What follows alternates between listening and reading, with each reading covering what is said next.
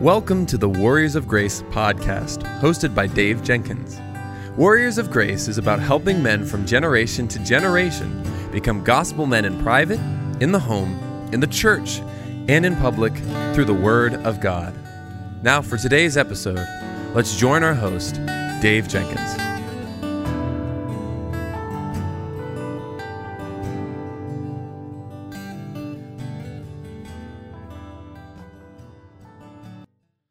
All right, guys. Well, welcome back to the Warriors of Grace podcast. My name is Dave, and I'm the host for this show.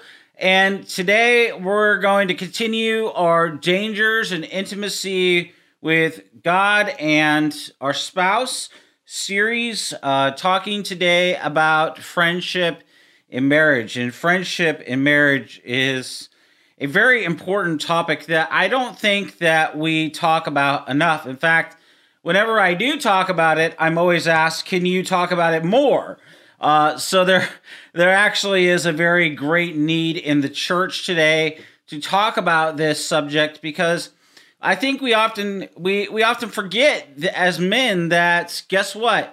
Yes, our spouse is our spouse. Our wife is our spouse. But just because you cross over the threshold into marriage doesn't mean that you stop being friends with your spouse.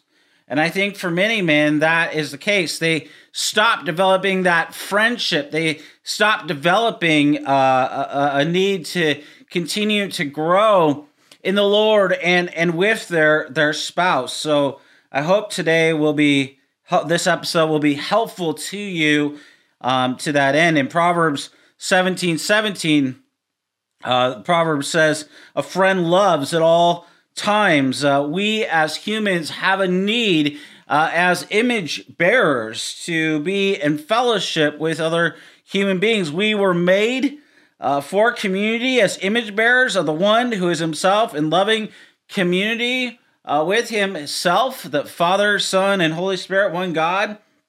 And we long to experience something of that communion and intimacy between the three persons of the Godhead. And you see, true friendship, it helps us meet that need. Proverbs 17:17 also states that a brother is born for adversity. And this parallels the first half of this verse that indicates that a true friend is as close as a brother and willing to walk with us through our deepest struggles. Blessed is the person, the man who can find that one faithful friend that should be our spouse.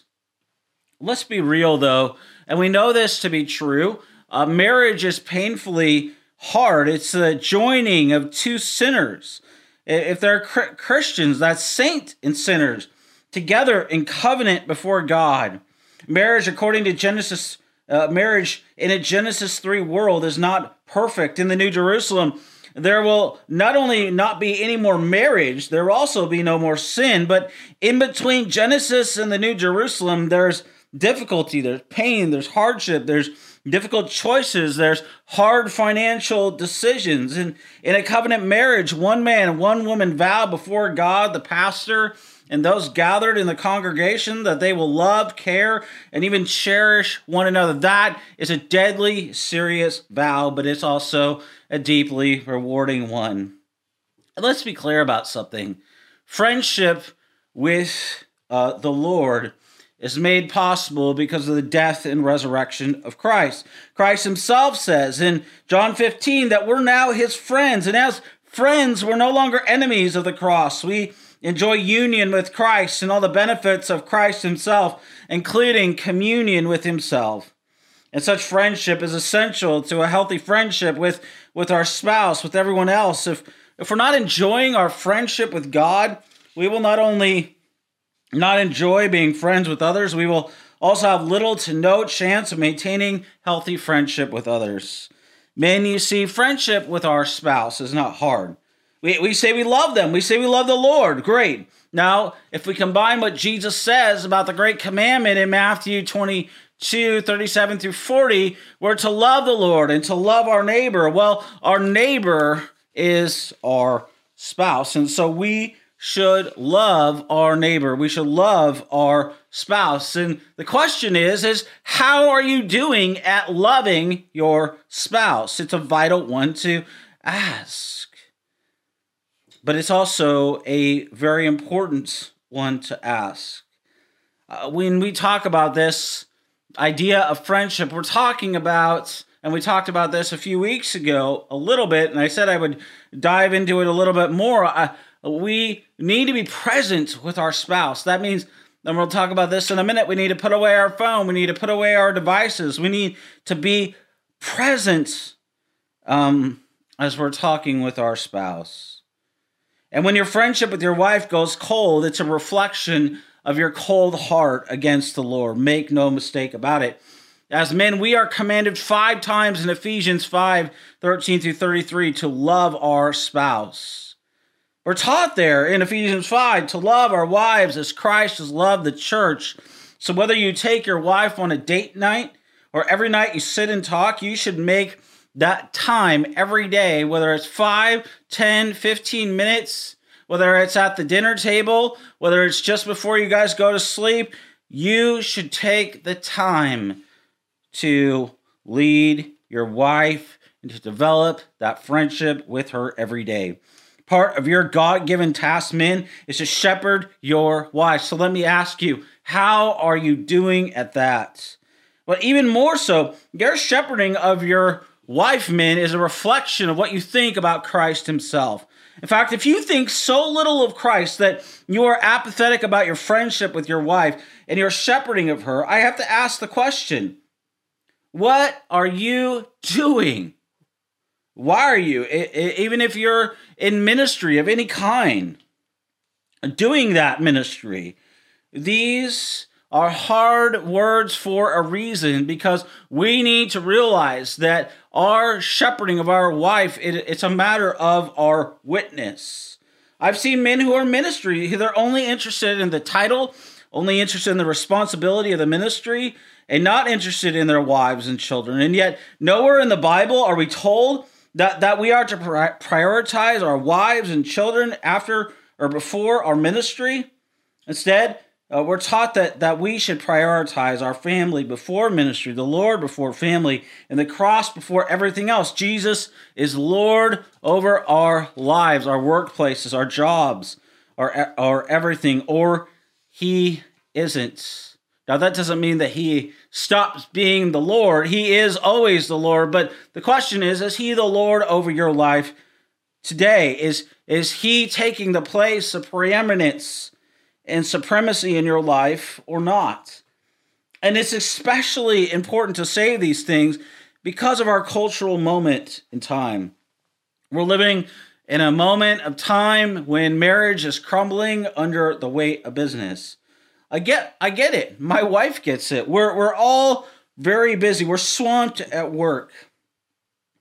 But you see, marriages are to reflect the glory of our Lord as Christians. That there is no exception to that rule. Every Christian is to have a sound and a healthy marriage because they believe the Bible and the truths therein. And so if we say we believe these biblical truths and don't practice them in our lives, we're saying by our lives that what we believe doesn't actually matter. That's why our marriages are not only a matter of our witness, they also reflect what we actually believe about God and about Christ very practically. So the first thing I want to talk with you about friendship is, and I mentioned it earlier, was put your phone away. Put your phone away. I have to admit, I'm not perfect at this. My wife would tell you I'm not. But I make a concentrated effort to put my phone away, especially at dinner or at meals, to spend that time focusing on her. In fact, what better witness, especially if you have children, to put away your phone. You know, children are inundated with their phones. I mean, the statistics are alarming. But putting away your phone at dinner or in a conversation, especially with your spouse, will set an example to your children and communicate to your spouse, hey, look, my phone is not that important. You're more important than my phone. And so putting away your phone underlines the principle of intentionality and purposefulness and loving our spouse and giving her our full attention that should highlight our communication. See, our communication is not only the words that we say, it's also, our nonverbal communication as well. And both matter. Second, I want to urge you to take your family to church every week. Part of our responsibility as men is to lead in the home. And part of that is taking your family to church. And while church is a place, it's also people, the people of God redeemed through Christ alone. And if you want to fight for friendship with your spouse, it begins with regularly attending church, sitting every week under quality expository preaching taught by qualified men. Third, I want to urge you to prioritize your devotional life. This is what I mean when I talk about becoming a man of God in private. There's no way to have a healthy marriage and friendship with your spouse or with anybody else if you are not spending time availing yourself of the means of grace. That is, spending time with the Lord. We can talk all we want about, Bible reading being a delight or a duty and the spiritual disciplines, but if we're only making excuses for not engaging those, then we're not going to grow in Christ, and our marriages are going to suffer. Our friendship will also suffer, along with our local churches. We need to be men of the Word and get in the Word, in prayer, and enjoying the Lord ourselves. Fourth, find time each week where you can be with your spouse, where you can go out somewhere, where you can enjoy each other. Well, you might say, I don't have money to go out. You don't need money to go out. You can watch a movie on the TV. You can just maybe play a board game. Maybe you can be in the same room and read a book or have a talk with one another. You can go on the back patio and have a conversation. Maybe have some water or a nice beverage or something, and so on and so forth.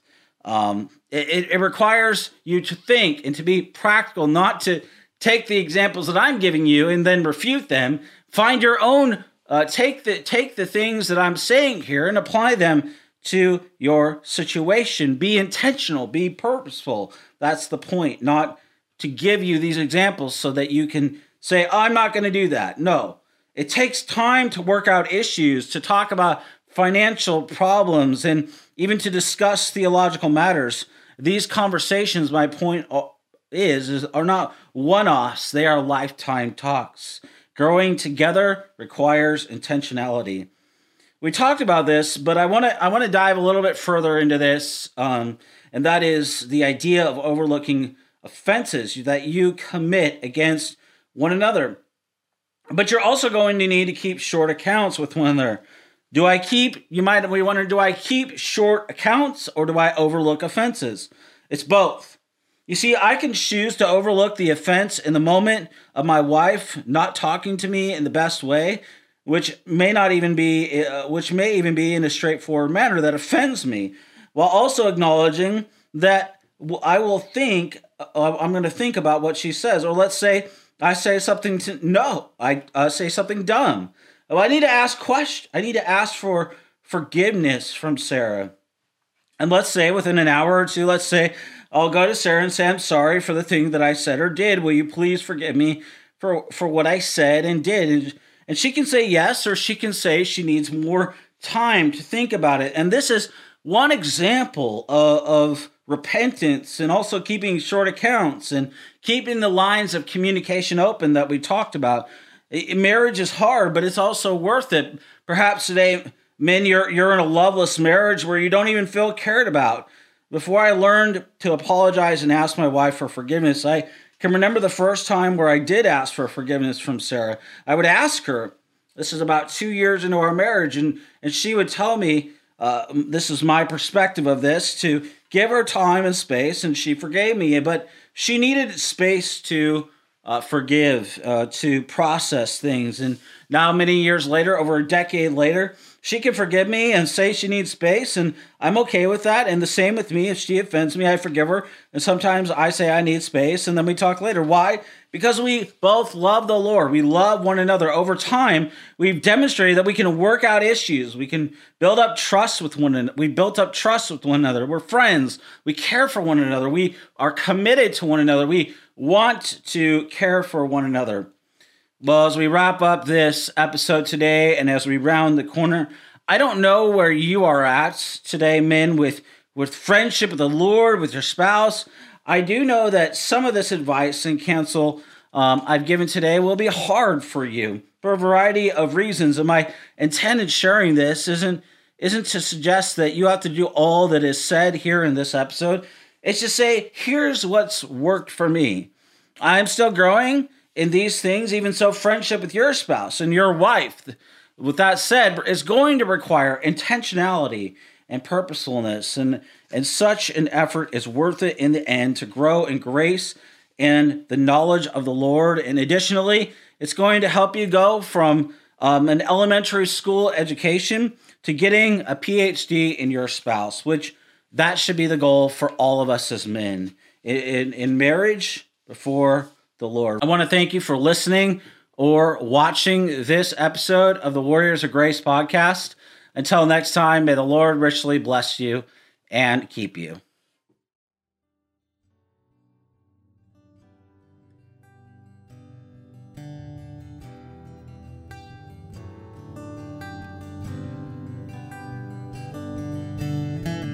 Thank you for listening to the Warriors of Grace podcast. If you enjoyed the show today, please subscribe, leave a rating on the app, and share our episode with your friends and family. If you want to, you can follow us on Instagram at Servants of Grace, on Twitter at Servants of Grace, or search Servants of Grace on Facebook. You can also find our show on the front page of the website servantsofgrace.org.